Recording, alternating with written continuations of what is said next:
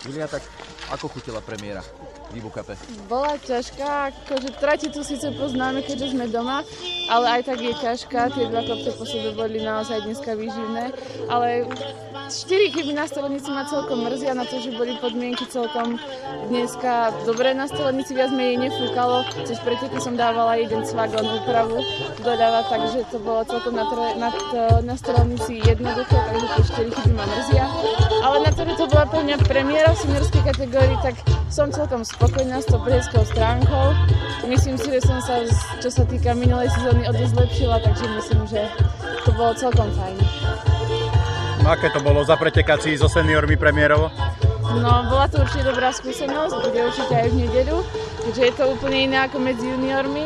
Už túto sezónu sa nám v začiatku darilo držať krok s tými svetovými juniormi, takže toto bolo ešte o niekoľko levelov vyššie, ale tak som rada za ďalšiu skúsenosť.